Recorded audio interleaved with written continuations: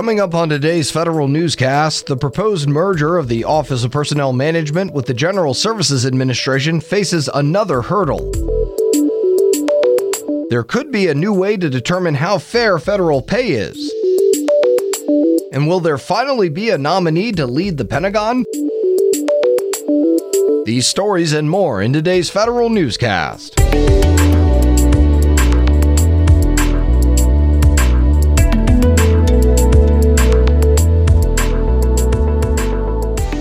Welcome to today's edition of the Federal Newscast. I'm Eric White.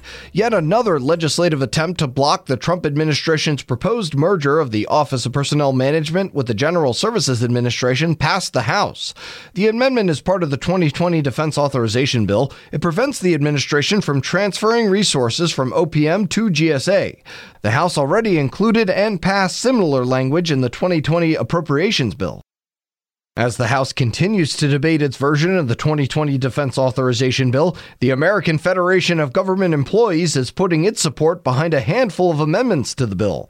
AFGE is supporting amendments to limit the privatization of moving service members' items during changes of station and to limit the consolidation of the defense media activity.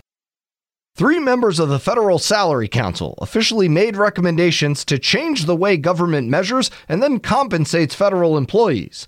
The members submitted 5 recommendations to the President's pay agent for consideration. The pay agent includes the directors of the Office of Management and Budget and Office of Personnel Management and the Labor Secretary. Members suggested using a different methodology to compare federal pay with the private sector. They also recommended including federal employee benefits in that compensation.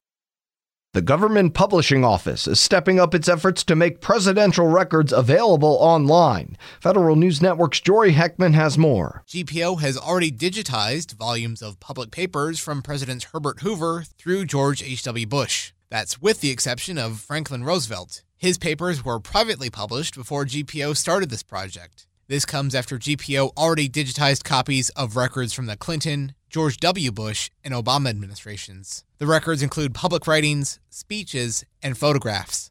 I'm Jory Heckman. The House's Chief Administrative Office has launched a Congressional Staff Academy aimed at giving Hill staffers a chance to upskill into higher positions.